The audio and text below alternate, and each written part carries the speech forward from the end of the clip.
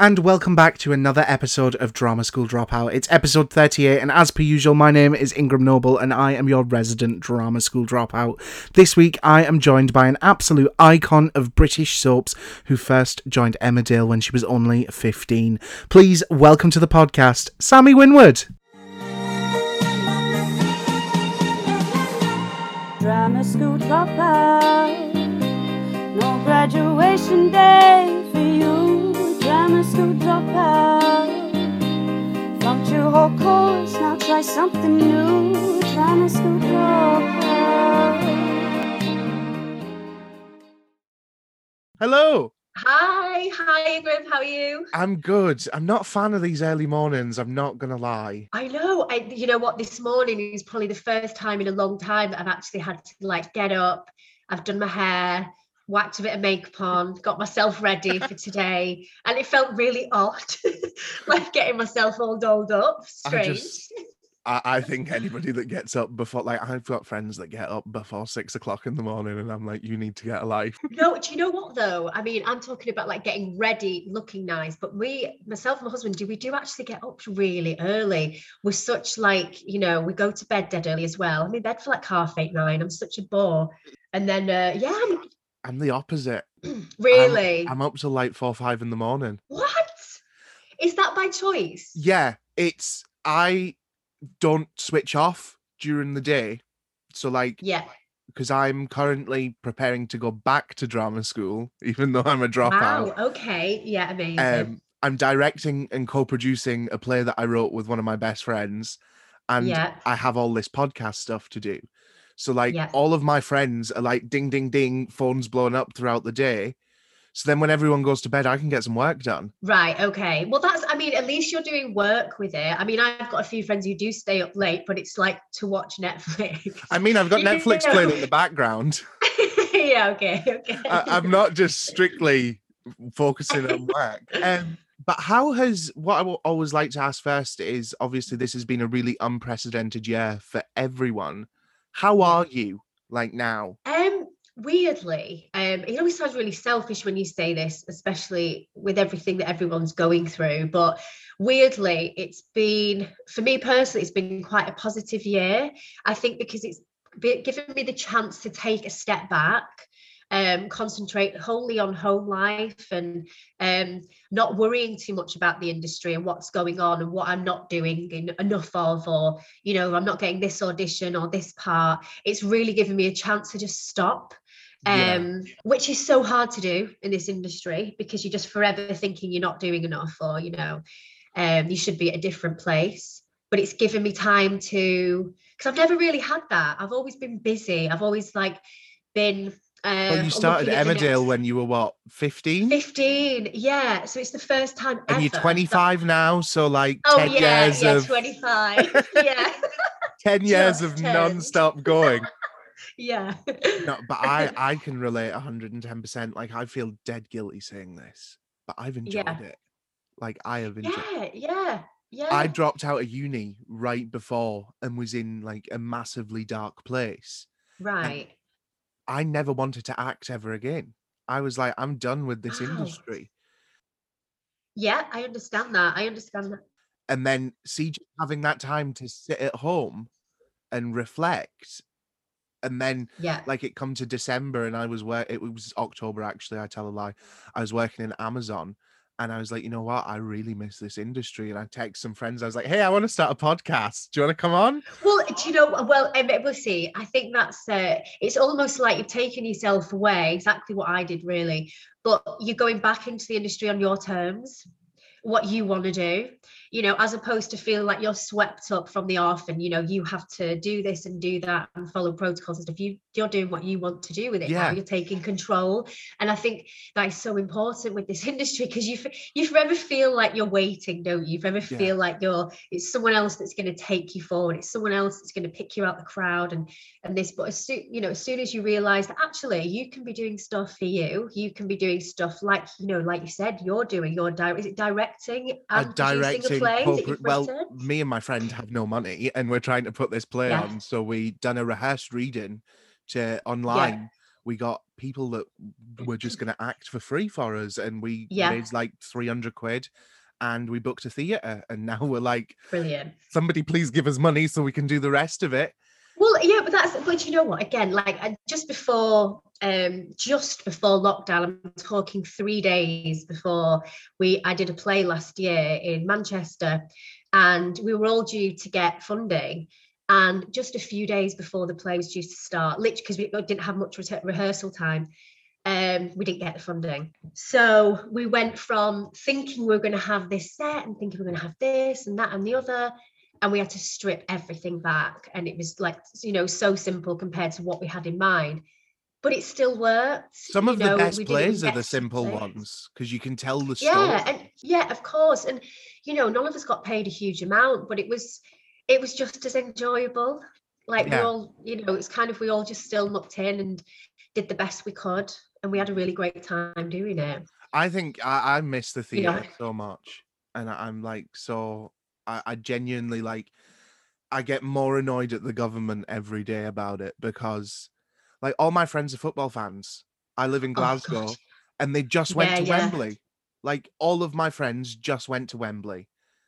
And it's yeah, exactly. And you see the crowds on the street celebrating and stuff. I'm not a football. We don't really watch football in this house. We know, I have a lot of mates that do. I've never watched a football game in my life. Yeah, I think I've only watched a couple of England ones at a push because they were on in the background. Yeah. But yeah, I mean, a friend of mine is he does a podcast actually, but he's putting it on stage, so it's kind of loads of people. I was listening to your episode last night.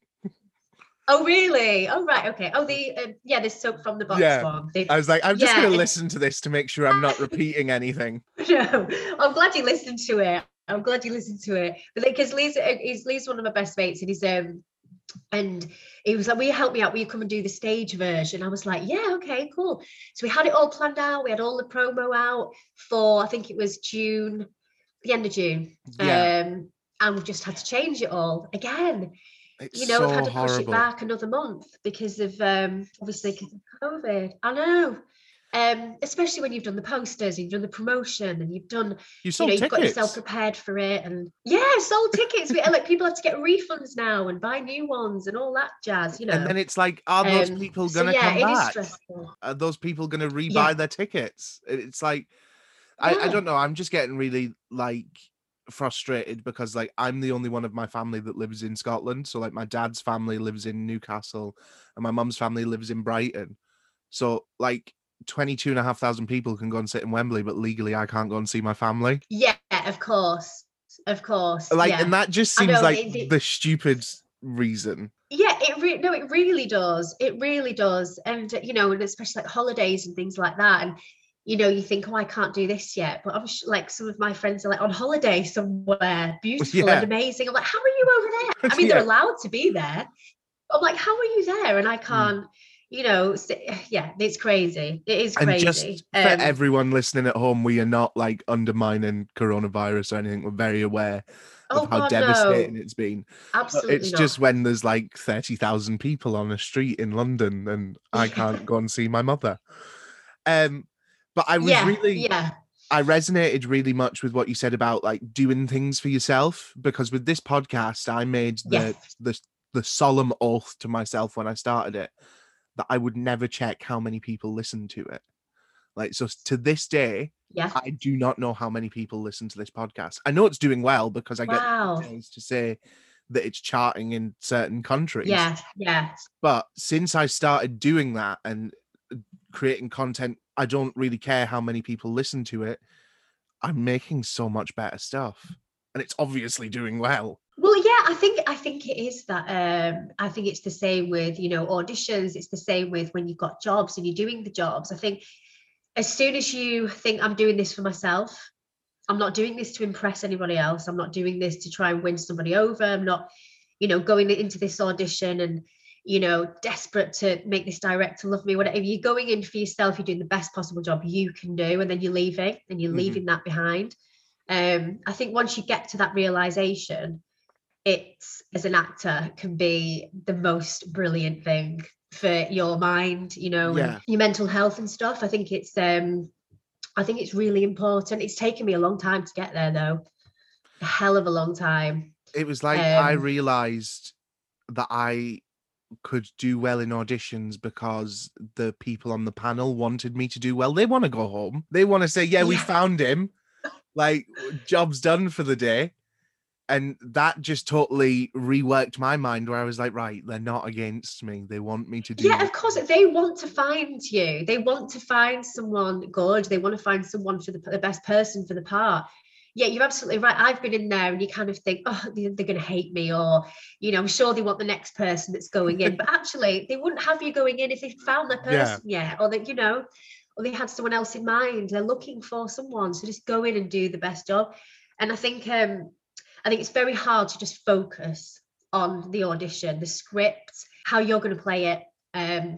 Of course, being yourself and personable in the audition is important, but it's very hard to just focus on that and not let your mind wander and go to different places of, I wonder what the director wants, or looking at what the director's done before. Or that actress, she's prettier than me. She's, she's done better jobs than me. Like, why would they want me? Or why would they want, you start questioning all these things and your mind just goes crazy.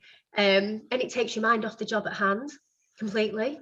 Yeah, because I had an audition last year, just as we were in August last year, just as we were coming out of COVID lockdown sort of thing. Yeah. It was my first audition after I dropped out of drama school.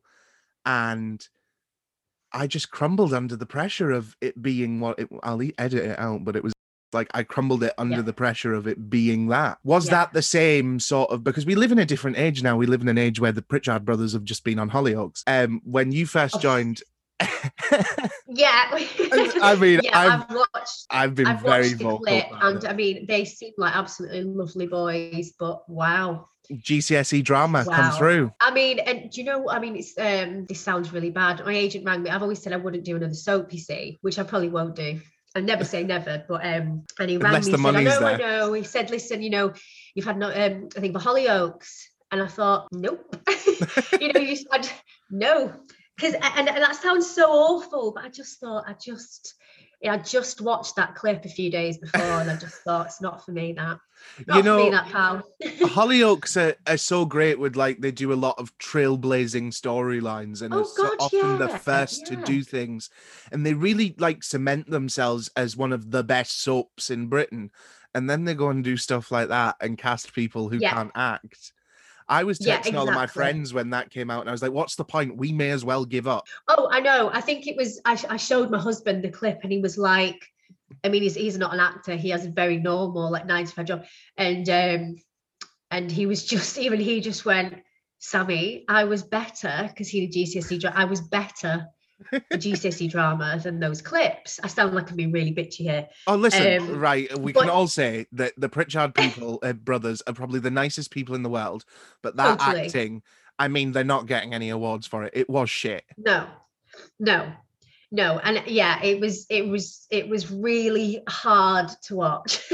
It was really hard to watch. And props to them, because they might have done a little bit of work, but they still got paid. So you know what? They're doing better than me. Yeah, of course. And I know, I think sometimes when you see things like that, when you see someone you don't think is necessarily right for the part, not as extreme as the Pritchard brothers, but someone's not right for the part, and you can go, oh, I mean, again, I might as well just give up. Yeah. If they've got that, especially if you've been for the part and you think you're way more right for it, for example, it can be quite soul destroying. Like me and all of my friends, that are in the industry, we've all gone through at least 3 years of training, and then if not more, if they went on to uni. Curtis Pritchard done 3 months in the Love Island villa and is now getting these jobs. Yeah, exactly. That is what was just like, I was like, nah. But moving on, other than the Pritchard brothers, because that's not what we're here to talk about. What I always like to ask everyone is, how did you get into acting, and what was your very first role? And we love a nativity story, so if you've got one, please share. Oh, I have a wonderful nativity story. So I was the ass for 2 years running. Love that. In the nativity. So I was obviously so good at playing the ass that I was given the role again. Did they make you audition again, or was it just like, right, you're going to be... No. Got straight in the part. Got that part straight away. Everyone's auditioning and you're just like, yeah. Talent. I must have looked so good in those grey tights, pump shoes, little polo net, grey polo net. I'm devastated because none of my family can remember what I was in the Nativity. Really? I think, do you know what though? As being a parent, I think you do zone out a little bit when you go watch them. It just leads me to believe that I was nothing good. Oh no, that's quite heartbreaking. I mean, I was like that. I bet you were. You say this in school. I was like that attention-seeking kid. So I was probably the one in the background that was playing the doorknob, like, Jesus, I've got you. Like, trying to steal the show light. But no, I was that annoying little kid. So the teachers were probably like, you just sit in the back and... You just have a minute over there. Yeah, let everyone else have a go. you can say hello. Yeah. That's what it would have been. But yeah, so I think, so that was supposedly really, my first acting job, starting this career. And then I was a dancer actually. Which kind of linked into the, stage school world. So I did stage school when I was 9 to 15. And so within that, I was doing dancing auditions. And, like back in the day, it used to be like open auditions at like the Manchester Opera House or the Palace Theatre in Manchester. And you used to like have to queue round the block. You never see open auditions now. Hey? You never see open auditions now. And so many like massive actors and actresses got their start. Like Harry Potter movies would like open casting for any new part. And now it's like, no, you need spotlight, 3 professional credits and an agent. Yeah, exactly. Which I kind of agree with in a way for some jobs, but a lot of the time you go, I mean, God, they found some unbelievable actors who haven't got an agent, who haven't got a spotlight, who haven't, But yeah, so my first one was for Great Expectations, which was at the Manchester Opera House with Darren Day was in the lead, and I got it. So I was 11, and it was like my first, like Manchester Opera House for me, coming from Bolton, was like the theatre. You all went to watch the shows there when you were little. So yeah, I was just over the moon. I think I got paid like 26 quid a week. I mean, there's 26 quid more than some of your friends. Yeah, I know. I was actually over the moon now. I mean, I was 11, so that's quite a lot of money then. So yeah, I did that, and then I did another one with Darren Day at summer holiday, and then quite a lot of theatre shows around Manchester, a couple in London as well. And then I got to 15 and my agent was like, you've got an audition for Emmerdale. It was my first TV audition. Yeah. I was terrified, obviously. And so I got it. I mean, I got my first TV acting audition, which is just insanely lucky. Yeah, exactly. I know. I wish that happened now every time I went. So yeah, I mean, I was felt very out of my depth. It was to obviously play Andy's wife, who, at the time was just such a huge character.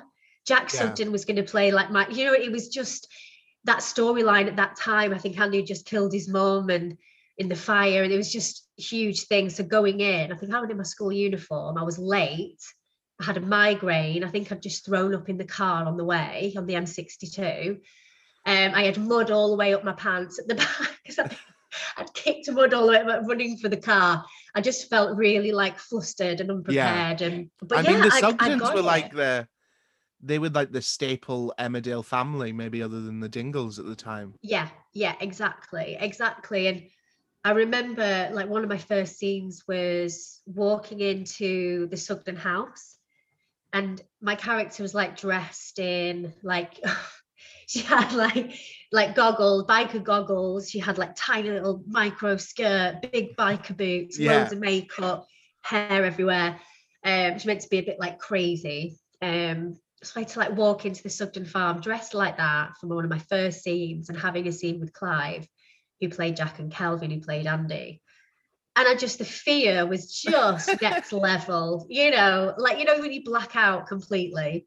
You don't know. If someone had said, "What's your name?" You'd be like, I'm not sure, really. Don't know. That reminds me, we play a game on the podcast called Stage Right or Stage Shite, and one of my favorite stories that's ever been sent in was a guy it was either his Broadway or his West End debut, and he was going out to do stage door, and somebody handed him a program, and he got so flustered that he forgot how to spell his own name. Oh, I get it. I totally get it. And I was like, that is one of my favorite stories that I will ever get in my life. And I was just like, it's something I'd do. Yeah, totally. But you can't, I mean, God, those blackout nerves, it happens. I mean, I've had it loads of times on stage as well. And you wonder how, when you do actually black out and you think, I can't remember any line from the whole of the play. Yeah. Never mind the one I've got next. Can't remember any of them. But somehow you manage to, move forward. I've only ever forgotten my lines once on stage. How was that? It was while I was doing Macbeth. And it was like a scene. You can't make it up then. It was the beginning of one of my giant monologues. And I was like, word. for fuck's sake, you've picked a time, Ingram. You're the only one on stage. And now you can't remember. So I was like, we had a bar because we set ours in a strip club. So yeah, I was like, right, just go behind the bar and pour yourself a drink. Take a minute, just calm down. And I went and I got the bottle of Jack Daniels, poured a drink, took a drink. Then I was like, there's the line. I was like, after like 3 minutes of just me pouring this drink. But then in another show that I was in, I had this massive glass decanter on my desk and I had to like slam the desk and shout someone's name.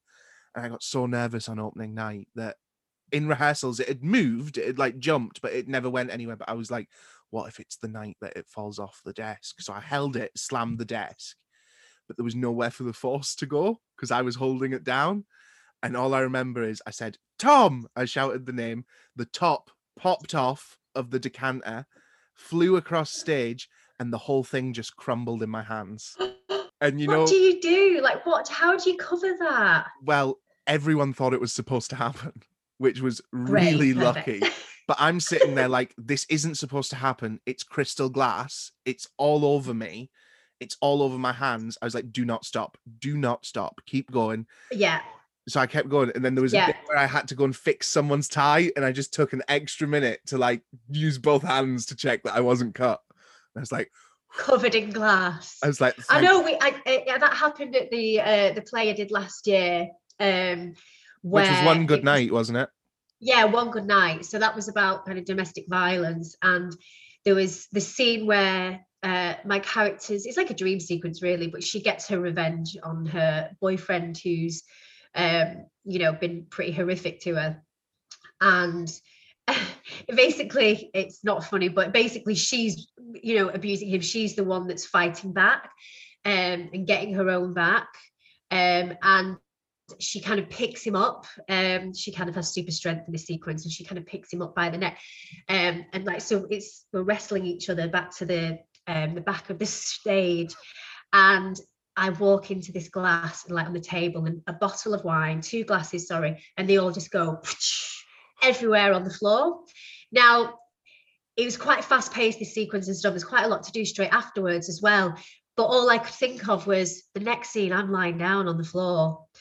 Like, I'm on the floor in the next scene. I was thinking I would carry on, but I mean, I'm super polite and things like this. I don't think I'd ever go, hey, stop everyone, stop. But we did have to stop the show. We had to stop and clean up, because otherwise I wouldn't have been able to do the whole of the rest of the show, Sending people on his sweeping brushes, it kind of like ruins the scene a little bit, but Well, that's what we thought was going to happen, but because it was like levels, so there was a bottom level, then a middle level, and the top level where I was, like, drama school performances, hierarchy, levels. He's the boss, so he's at the top. Like, we were really quite lucky that the glass was only really on top, and I was leaving after that line anyway and didn't come back, so we were all like, but that's what I was worried about. I was like, yeah, I've just got this whole show cancelled. The whole show cut, as if. But you've gotten to do so many amazing things. To name a few: Emmerdale, Panto, Lead Belly, Prey. What has been your biggest "what the fuck is happening" moment? In a good way, do you mean? Yeah. Okay. I mean, you can tell us the bad way as well if you want. No. Do you know what? I don't feel yet I've not had a "what the hell am I doing" moment, which is good, I think, for any actor. But yeah, I think my best was I did a drama called Fearless, which I got to work with Helen McCrory, which was talented amazing. Actress. Yeah, so I mean, she's sadly passed away now, like recently. You know, it was one of those things where I've watched her for so long, and I've always really admired her, like wholeheartedly. Just thought, God, like she just has that aura, and I just thought I'd love to work with her one day. And then finally, like I got the chance to, like I had actual scenes with her, which was phenomenal. And afterwards, you know, she came, I'd done like 4 or 5 scenes with her. And then I was finished on my last day, and she came over to find me. She like gave me a big hug, and she said, you know, we love working with you. I just spoke to the director. We just said, we wish you had more stuff to do with us, and gave me a massive hug. And she said, it's been a pleasure to work with you. And I was like, you know, you walk off and you go, oh my God, I need to call Martin. I'm calling Martin right now. So like, oh, Helen's just said this. Can you? And it really was. And I think because it's so rare as an actor to get any kind of like, just a little bit of an ego boost, or someone saying, do you know what, I really enjoyed working with you, or I thought you were really good in that scene. It's so rare. I think people expect that we're getting loads of praise all the time. We don't. Oh no, it's the opposite. You're on Instagram and everyone's telling you your shit. Yeah, exactly. And how bad you are, how bad you, all that stuff. So for me, that was a really like poignant moment. Yeah. I love Helen McCrory. Like, and since she's obviously really sadly passed, there's a lot of people come out and said that they were like extras on the Harry Potter films, and it was obviously really cold and they never gave the extras like big coats or anything to keep them warm. And apparently Helen was the only actress from like the main cast that came out and said, right, no, all these people this isn't okay, have coats and things, which I mean, I love that.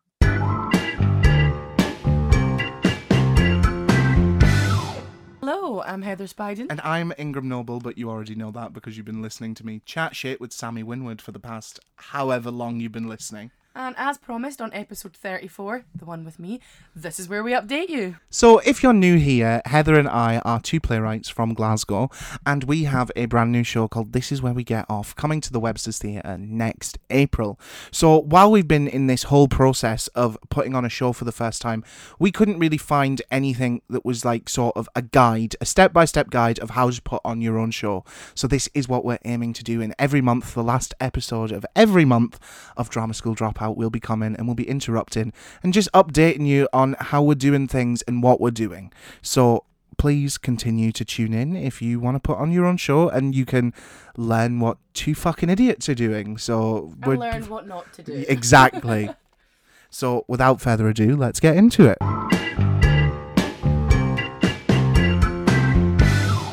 On this month's segment of This Is Where We Update You, we're going to talk to you about casting, a really important part of the play, and in fact one of the funnest and most stressful parts when you're putting on a show. Well, as you know, any show needs a good cast, and we have definitely found that, so we're going to talk to you a little bit about that process. But first, we would like to let the cast of This Is Where We Get Off introduce themselves to you. Hi, my name is Ruth Martin.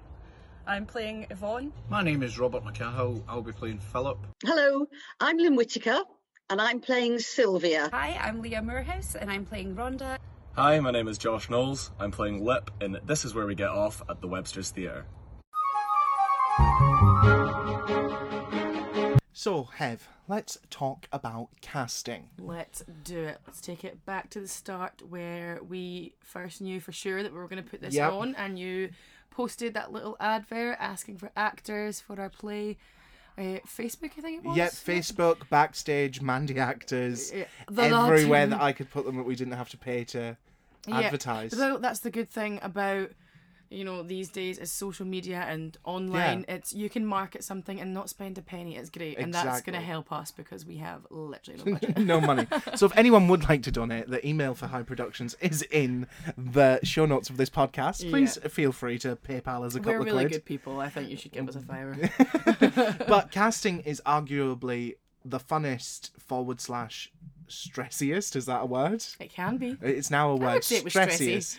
It definitely was stressy. It not getting people to apply or send in tapes, because we had a number of hugely talented actors that were we did. amazing. Yeah, I think actually then sitting down and being like, who are we picking is the stressy part. Yeah, narrowing it down was also, the hardest. The word for stressiest is stressful. Every day's a school day. Yeah. But yeah, narrowing it down because there were so many that we could see working for the character, and it was just, it took a few arguments, a couple of conversations. We normally are pretty much on the same wavelength. Yeah. In regards to what works, which is why we work. Exactly. But we're close. I was nearly throwing hands. I know. Leaving Heather with broken nose. Yeah. But it was. I could see both of our points. So for some of the characters, there was, say, 2 or 3 really strong contenders. That's the hardest point. Yeah. But I think when it got down to it, it was... I was being stubborn. You were being stubborn. I mean, I was being stubborn. But it was watching them all again and taking a step back and thinking, instantly, out of these 3, who do you see being that character? Like, who reminds you of them the most? You really have to take a step back and think about...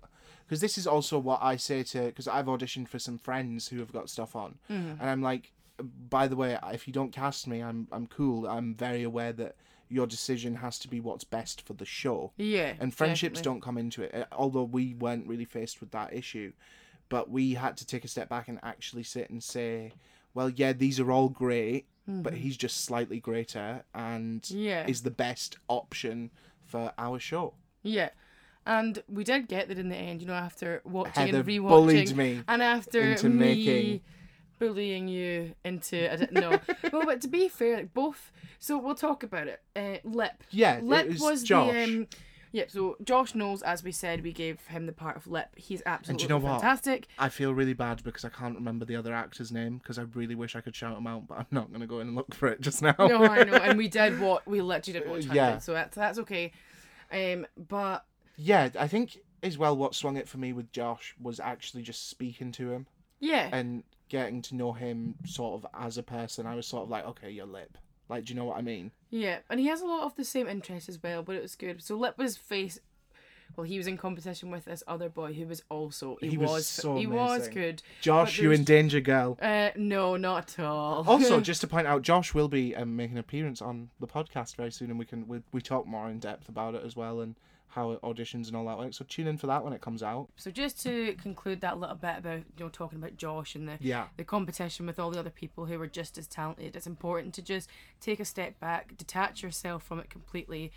It's like seeing it with fresh eyes. Just think to yourself, who is the character? So as anyone who listened to episode 34, I keep saying that number, it's going to come back and haunt us, where you were on, we spoke about putting on a rehearsed reading to raise money, which I'm sure will end up being another segment because money and raising money is a major issue. Huge part of the show. Yeah. But we have 2 returning cast members from that cast. I forgot the word for cast there. No, we have 2. So we have Robert and Lynn returning. Yeah. So they were both part of the initial rehearsed reading that we did over Zoom through lockdown. Obviously both great. They came back.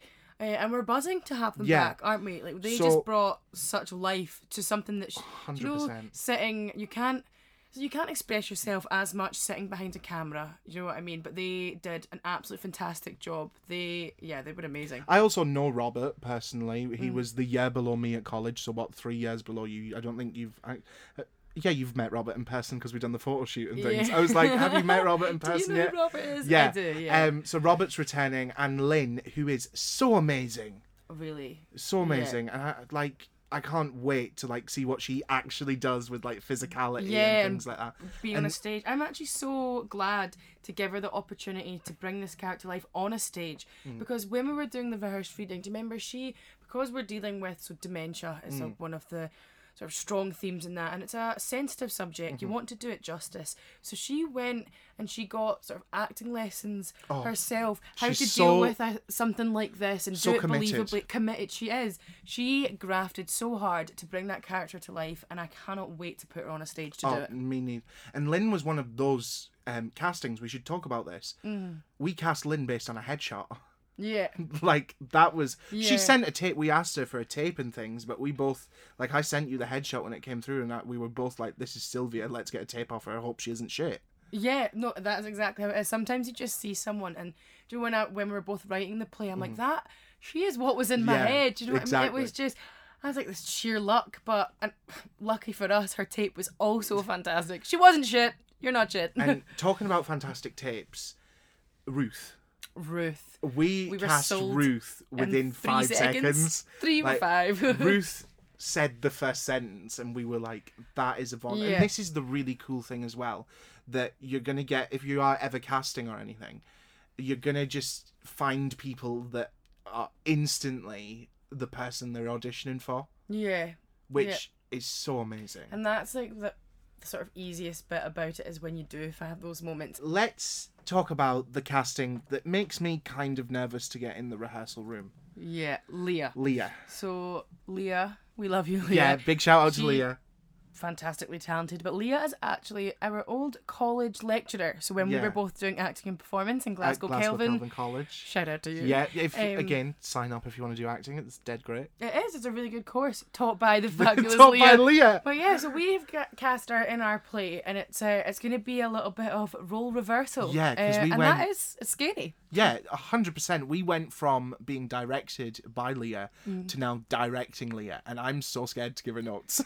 I know, but the thing is, it's that taboo of it, isn't it? It's like, oh, tell you, don't let you what to do. But like we said before, we're all professional now. We're not our students anymore, and like nothing. I think she'll take everything on board. Oh yeah, and well, obviously she's we're not arseholes. No, we're not. We're not going to be like, you're shit. We're not going to just for fun. Like, do you remember that time you told me I was 5 minutes late and made me sit outside? Well, there's a chair in the hall. Get out, Leah. But no, what's great as well is I think a lot of, we've not started yet, but a lot of our directing style and the techniques we use are going to be things that she did to us that worked. So it's going to make it also then easier, because straight off the bat, one of our cast understands the style that we're going for. 100%, and understands how we work, and I'm very open to taking, some advice from her as well. And not only is she produces God how many shows a year, she knows what she's doing. She's so talented. Also a really good actor, so we have landed on our feet there. And it is nerve-wracking, do you know what I mean? But I think after the first couple of rehearsals are out the way and we're into the swing of it, it'll be fine. Heather, I hate to do this. I have to cut you off. Sammy is back from a break and we need to get back to the rest of the episode. She is way more interesting, that's okay. And she's more interesting than me too, so that's why people are here. They don't want to listen to me waffle. So take it away, Hev. Okay, so tickets for This Is Where We Get Off at the Webster's Theatre on the 21st of April 2022. A week after my birthday, so please come and buy me drinks because I will be in need of them. So you can get your tickets from www.webstersglasgow.com. Follow all our socials. The link is up there as well. So I am all in at the show Hev notes. Spiden. You got to get that in, haven't you? All of our social media links and ticket links and everything that you need to know will be down in the description below. And you can follow us for all of the exclusive updates. We will both be back next month with another instalment of This Is Where We Update You. So please follow along to find out what happened next. And there we have it. For the very first time, we have updated you. And now I'm going to throw it back to me and Sammy. So enjoy the rest of the episode.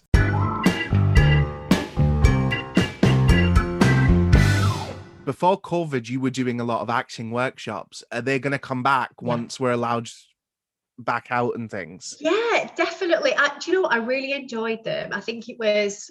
so they're for, kids up to 18. And it's all there's me out of the game. There's you out the loop. Yeah. So it is the workshops basically, like, I was telling you earlier about me walking on set for the first day and being terrified. I'd never been on a TV set apart from doing extra work. So nobody tells you how to do that. I didn't know what a boom was. I didn't know where to go on a mark. I didn't know how many cameras there were going to be. I didn't know about continuity. I didn't know about anything. So me walking onto set and not having a clue, and that absolute fear of someone going, "Can you stand on your mark?" And I'm thinking, what the hell is mark? I don't know what you're on about. Yeah. But just winging it. So I thought I'd set up these workshops to show the kids basically what is going on behind. Not in the front as well, and a bit of TV acting, but the main thing is like the booms, the camera work, continuity, how things are filmed basically, and the little kind of bits and bobs behind the scenes that you don't get taught unless you've been on a TV set. That's the most valuable information you can get given. Yeah. Like I remember. Yeah, and they love it as well. They're all holding the boom poles. They're all doing the filming it. Then they get to watch themselves back, and it's really nice seeing them have a lovely time. Being able to pass on that knowledge as well. Yeah, that's so important. Like I remember the first time we were doing a show in college, and it was the first time I'd not done a school show in the school hall. And we went into the theatre, and we were only in there for one day. But I was like, this has been so important because I've learned how to work around this theatre.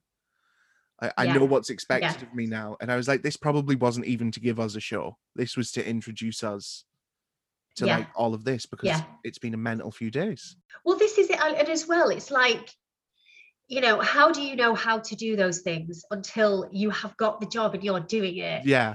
A lot of the time, there isn't really like a step in the, there isn't a step in the middle to find out how to do that. So yeah, I mean, I think I stopped doing them obviously because of COVID.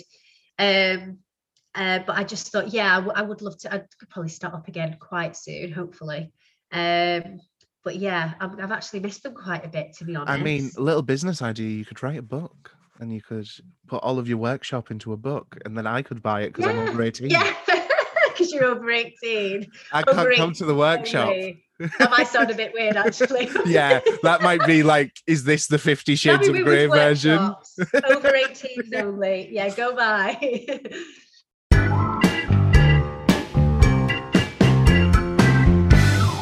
What musical would you love to be in? I know you said you're a dancer and things. That's so tough. Les Mis would be one, because every song just makes me Who would cry. you want to play in Les Mis? Oh, I don't know. Did you know what? I love the song. Of course, I've forgotten the song now because I've completely blacked out.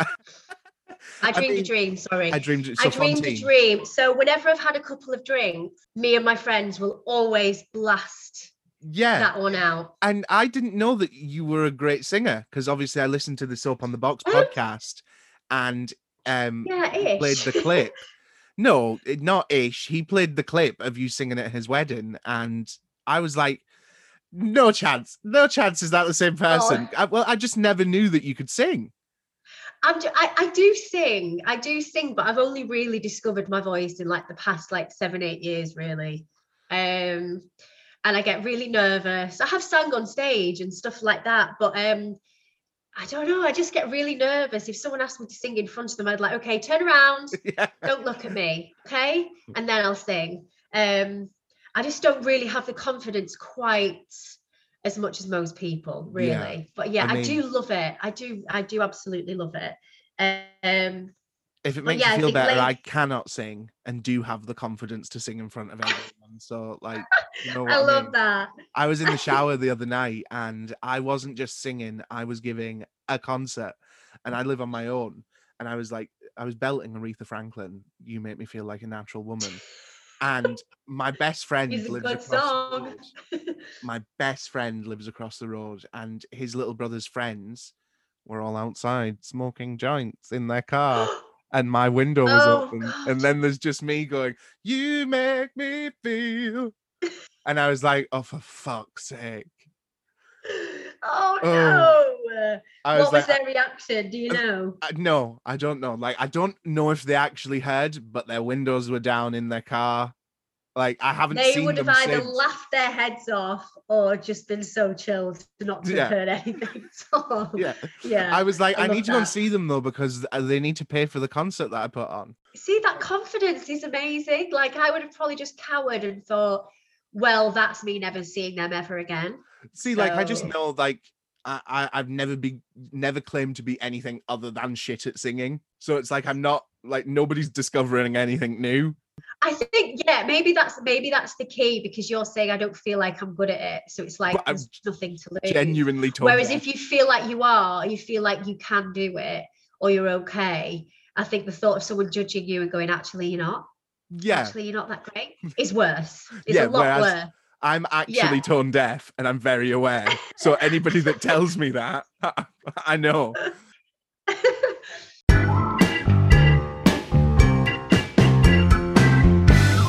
Let's talk about Emmerdale. So on the 18th of July 2001, if my research is right, your life changed.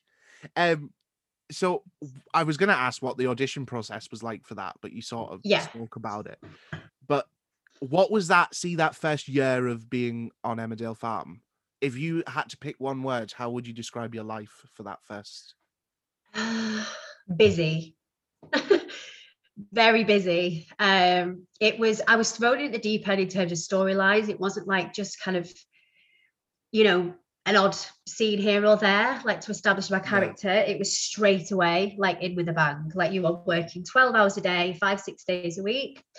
But I was still doing school as well. It was my last year of high school, so I still had to figure out how, you know, to do both of those, do GCSEs. I was a bit of a geek though, so I was fine. I was like revising and stuff on set, and you know, so I did manage to do that, but it was just very hectic. I loved it though. I absolutely loved it, and I knew that it was going to be life-changing because you know, again, I was doing some fantastic stuff for a person of that age, but it was that thing of, you know, I wasn't necessarily not allowed, but I couldn't do any higher education after that. I was like, no, this is what you're doing now.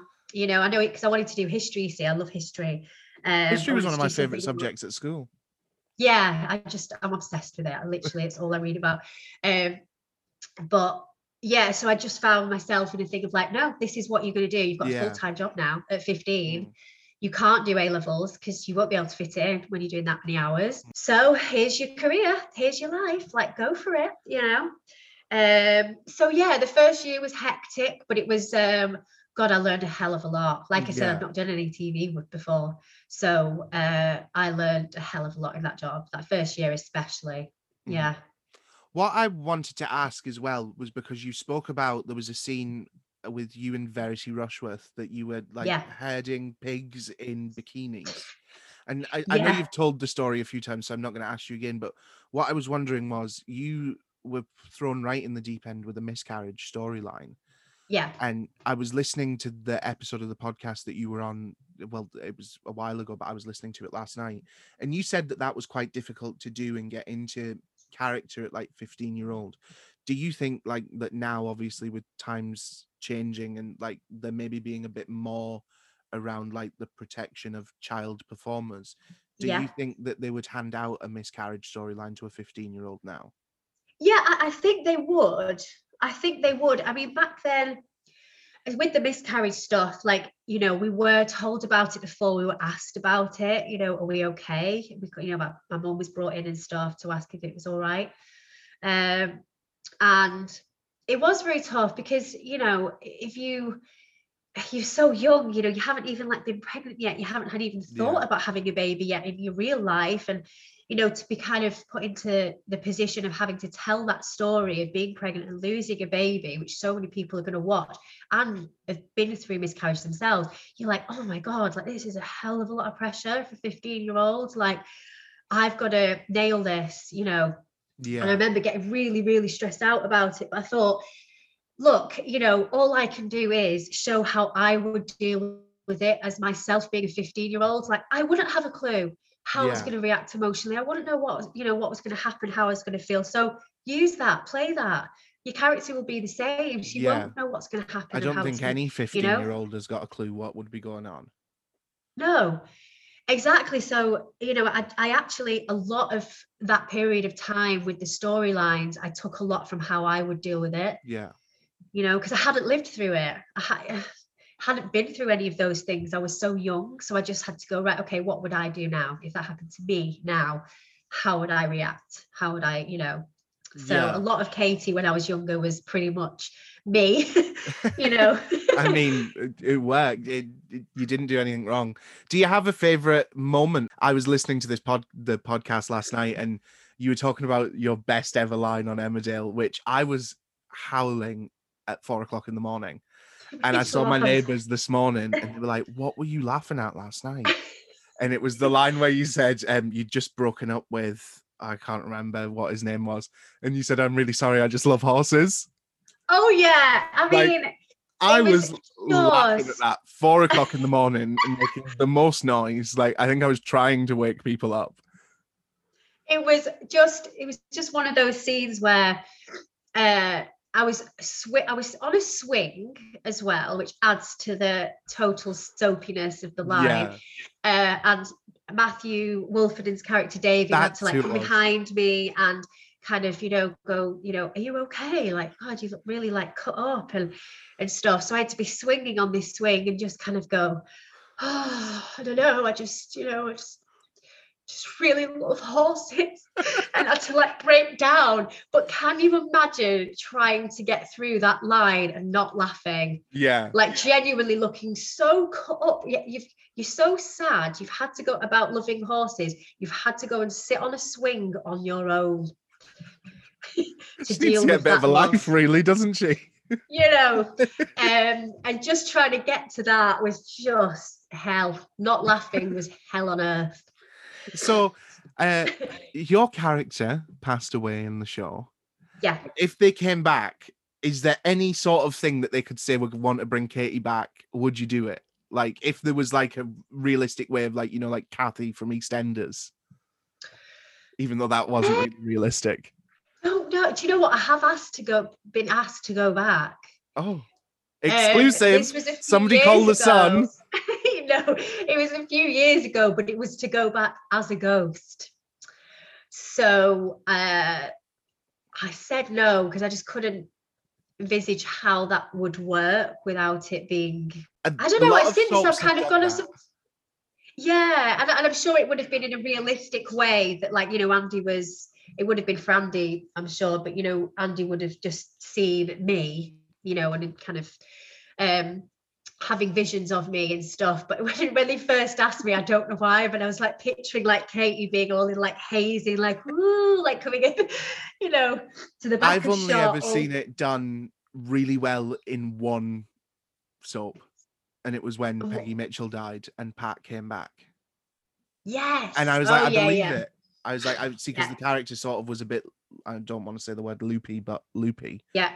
It was like, yeah, I think that's when it works, isn't it? I think when the character is kind of having, hallucination type thing, I think that's when it works, because you can bring the person in almost for real. Yeah, like it's they're not acting a scene out coming with in you. and putting a white light around them and a hair. Yeah, or a white sheet with little holes in. Yeah. Oh. Yeah. But we're coming to the end of the podcast now, and I always like to play a game with everyone that comes on, and it's called Stage Right or Stage Shite, and these are stories sent in by the listeners, and 2 of them are sent in by the listeners and are totally real and true, and then 1 of them is made up by our producer Heather.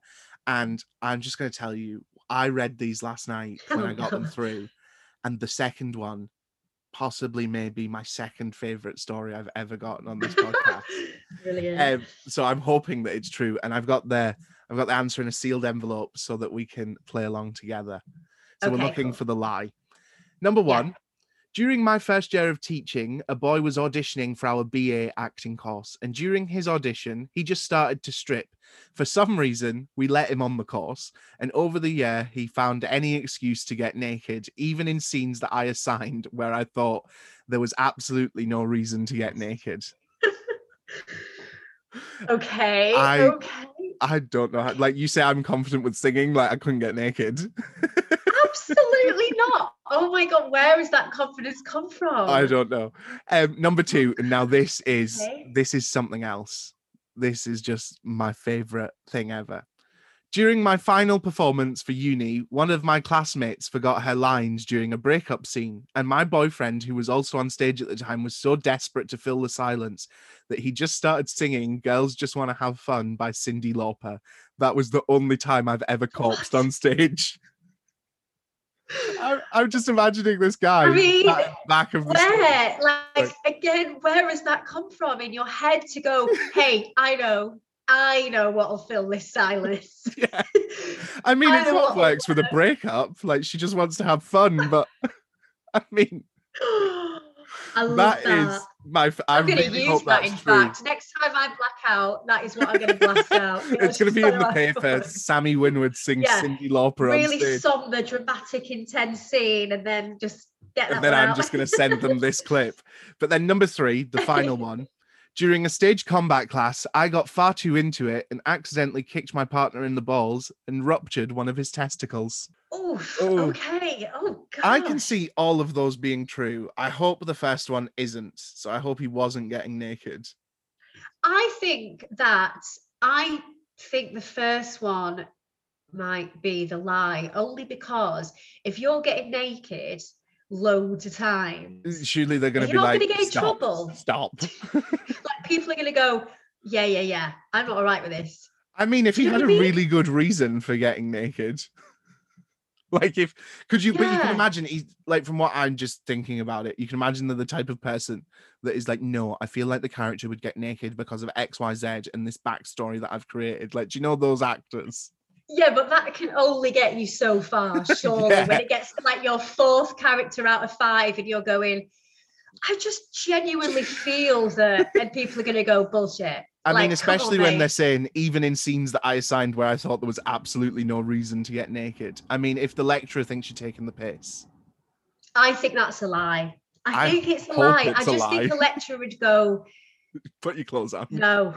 Yeah. Right, well, let's open it and find out. Yeah. Oh, God. I just hope that number 2's true. If that person did not sing Girls Just Want to Have Fun, I'm ending this podcast and never doing it ever again. Oh, wow. It was number 3. No. Oh, so that man got naked. Oh, I feel so sorry for all of his classmates. What the heck? Like, where does that come into your head to think that I'm going to do that? If you are that boy that got naked, me and Sammy would like to have a word with you. So just get in touch. The email for the podcast is in the description notes. But we come to the end of the podcast. Thank you so much for coming on. Genuinely, I grew up watching Emmerdale and all of that, and I remember sort of seeing you run about Home Farm in your wedding dress. And obviously, we were chatting about it before that we met years and years ago that we'd both forgotten about, and my mum's like, ask her if she remembers yet, and I'm like, I'm sure she does. She's probably got me as a wallpaper, like, you know, ever since we met like 15 years ago. Like, she's just been thank you so much for having me. Thank you. I've had a really nice. Where can everyone find you on social media, because we've got to get those follows? I've disabled my Twitter. I've not got Twitter anymore. I've tried to Twitter. I've just do you know what? I did 3 weeks off social media recently and it was the best thing ever. See, I can't do it. I've got to tell Piers Morgan to go fuck himself at least 3 times a day. Oh yeah, I have to tell him. I do. I'm staying on it for this. I want to get blocked, is what I want. That is quite a good thing. Yeah, I've been blocked by Piers Morgan. Is quite a good one. I don't give anyone else hate. Like, I am totally against it. Like, if you've got nothing nice to say. But Piers Morgan, me, and nobody in retrospect to Piers Morgan can take me telling him to go fuck himself. Yeah. I'm totally with you. I'm all for that one. I've never ever commented on anyone else's stuff, though. Like, I go out of my way to be nice. Yeah, same. I think Twitter just for me I just wasn't using it in the right way, I suppose. I preferred Instagram just because it's more visual. Yeah. I think I'm Sammy Winwood 1. I think it's quite easy. I mean, it'll all be in the description notes below. Yeah. So I'm just on Instagram, really. Yeah, that's it. We love a bit of Instagram. But I'll let you get back to normal life, and I really hope that whatever happens with all of this shit show, you and all of your loved ones are very safe and come through it and things, because we need to go on a piss up. That's what we need to do. Yeah, exactly. And then we can do karaoke and we can sing Girls Just Want to Have Fun. Yeah, and I'll do the high notes, you do the low notes. Love it. I'll do whatever you leave spare. I'll do whatever you leave spare. Whatever you leave spare. I like that. Just point the mic out at me. I know the song. But I'll let you get back to normal life. Thank you so much for coming on. Thank you so much, Inga. I really appreciate it. Having me on. Have a good day. Thank you. And you. Bye. Bye.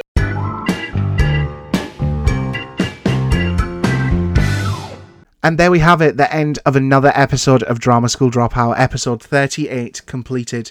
Thank you so much to Sammy for coming on the podcast, and make sure to follow us both on social media, which you'll find down in the show notes below. And if you're feeling extra generous, please leave a rating and a review on the podcast. It helps us so much. And please remember, if you have a story for Stage Right or Stage Shite, please email us at dramaschoolDropoutPod@gmail.com. And I will be back again next week with a brand spanking new new episode, and I'll be chatting to Ross Harmon direct from Heathers on the West End. And remember, tickets for This Is Where We Get Off are now available. All of the links that you'll need will be in the show notes below, as per usual. Have a lovely week, and I will see you again soon.